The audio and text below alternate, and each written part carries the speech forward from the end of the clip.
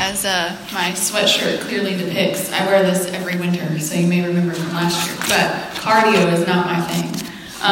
So I'm going to start with just a story of a fun time I had in college. My college roommate, I got by potluck or lottery, where you answer 5 questions and the university just magically picks who would be best to live with you.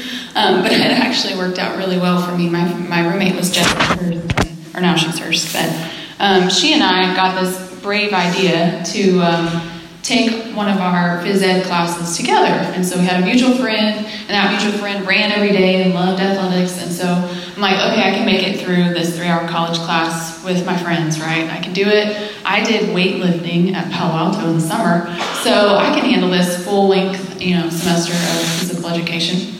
And so our first day we show up, and they tell us that we're going to do a test. We're going to set our baseline. So I'm like, oh, okay. And so what it turned out being was a long run up some hills and, down some valleys and all this stuff in Belton, Texas, and setting our baseline for this trip. Well, I start the race with my roommate and my friend, and I am running as hard as I can to keep up with them. And as you can imagine, from someone who's not athletic inclined, I did not keep up with them that whole race, and I finished near the end with my fellow new non-athletic friends. And I tell you that to say that I did not have the endurance or the steadfastness for that, because I didn't know what was ahead, and I didn't know what was coming, and I pushed myself too hard to keep up with people that do that for fun on a daily basis. So where we're going to be today is in Acts 2 for most of our time, and then hopefully in our discussion time we'll have time to go to Psalm 57. So I'm going to read to you Acts 2, 40 through 47. And let me give you backstory. This is Peter defending the faith to the Pharisees. Jesus has died and raised from the grave, and he's telling them the connection of all the prophecies they know by heart and how Jesus is the Messiah. So he says, and with many other words he testified and exhorted them, saying, "Be saved from this perverse generation." Then those who gladly received his word were baptized, and that day about 3,000 souls were added to them. And they continued steadfastly in the apostles' doctrine and in fellowship, in the breaking of bread and in prayer. Then fear came upon every soul, and many wonders and signs were done through the apostles. Now all who believed were together, and they had all things in common, and they sold their possessions and goods and divided them among them all as anyone had need. So, continuing daily with one accord in the temple and breaking bread from house to house, they ate their food with gladness and simplicity of heart, praising God and having favor with all the people. And the Lord added to the church daily those who were being saved. So I want to hang out here on this word steadfast. You can go to the next slide. I think it has. Yeah, this is the definition of the Greek word that was used there for it. And I think it kind of fleshes out a little deeper than like endurance through a race. Steadfastly attentive to, giving care to persevere and not faint, to show oneself courageous for, to be in constant readiness and to wait on. So I think that's interesting, going back to the context of what they continued steadfastly in. After they received the word, they were baptized, so they were new believers, and they continued in this steadfastness. But what did they continue steadfastly in? If we go to verse 42, it tells us. It says they continued steadfastly in the apostles' doctrine, and in fellowship, that koinonia fellowship, that intimate friendship, and in breaking of bread, like brunch. They continue steadfastly meeting together, and in prayer, like we just talked about in our confession.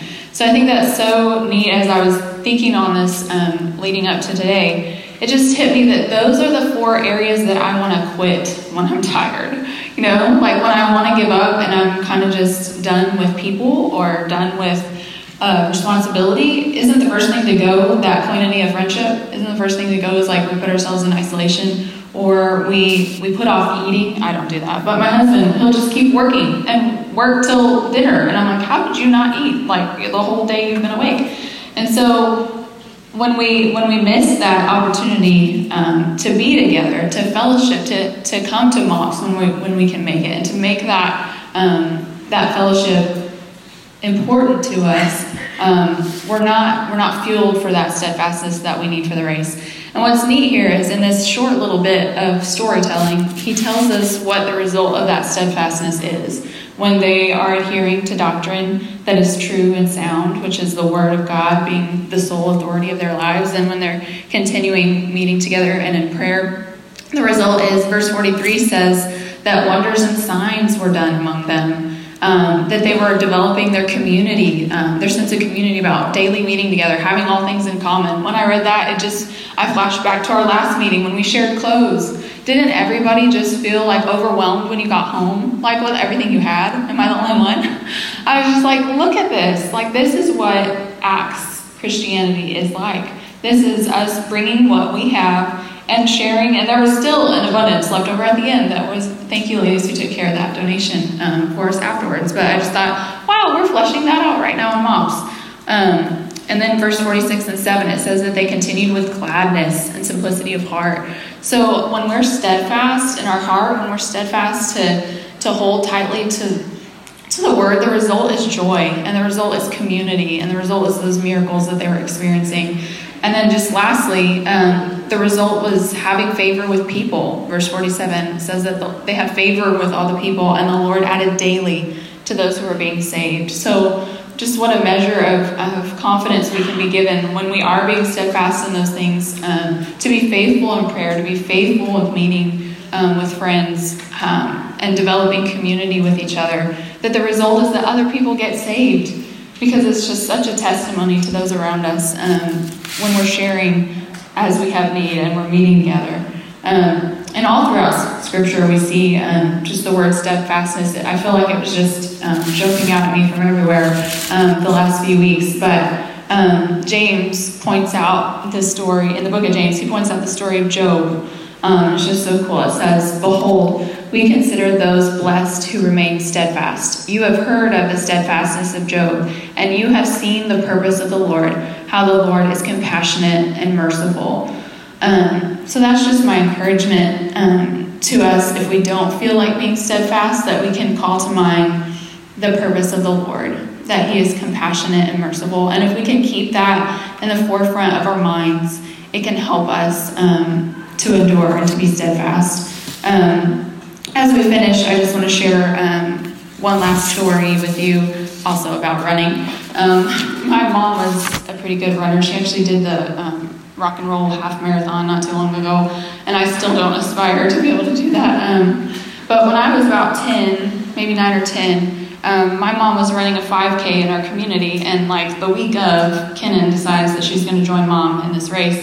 So my mom let me sign up, and we do it, and we take off. And of course, as you can imagine, just like in college, I had no endurance then either. And I can remember coming up on this one hill, and some of the people, they're stationed along the race.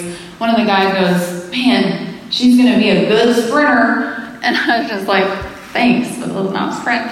And so I remember that being the echo in my mind. But my mom, instead of keeping her pace and winning what she probably could have won, she stood back with me. And when I had to walk, she'd walk with me. And when we ran. And we were the last people to get back to our small town football stadium. I was so embarrassed. I was embarrassed for my mom. I was just like, we're the last ones. All these people are just sitting here waiting for us to cross the finish line. But you know what? The way they had it arranged, each age group, you can flash to the next slide with the picture. Each age group was going to get one of these. And you know how many people were in my age group? 3! So I still got a trophy. I was like, what? And so I just think that has always stood out in my mind, that my mom not only ran with me, but she got her daughter a trophy. And it's not like today where everybody gets a trophy. There were only 3, and there were only 3 people in my age group. So stay steadfast in your race, whatever that looks like for you. Look for ways that you can be the Acts 2 Christian, that you can remain steadfast to the apostles' doctrine, steadfast in fellowshipping with one another, and in breaking of bread and in prayer. Because those things are what leads us to joy and community and experiencing miracles. And it's just amazing to me how He brings His word to me, and then He's like, okay, then you got to tell everybody else that. So in our discussion time, I want to make sure we have time to read Psalm 57 together and just look for that word steadfast. So you can just pull it up on Google on your phone and Google the ESV, because I know for sure that one translates it steadfast in our time together. Thank you guys for listening to me, and I'm going to pray us out into our discussion time. God, I thank you just for the privilege to be here, God. We don't take it lightly that we get together, Lord. And I just pray for each home that's represented here, for each family, that you would just shield us from holiday sickness, shield us from holiday drama, that you would just give us the steadfastness of heart, Lord, that we can say, as the psalmist did, that our hearts are steadfast, oh God, and that we will make melody, because you are good. You are so good to us, Lord, and we thank you for being the advocate for us, for calling us to repentance, for giving us friends around us who can encourage us along the way, Lord. We just thank you for the sweetness of this time, and I pray that you would bless our talk together, Lord, that you would bless the conversations that happen, that people would leave encouraged to endure their race, Lord. In Jesus' name we ask, amen.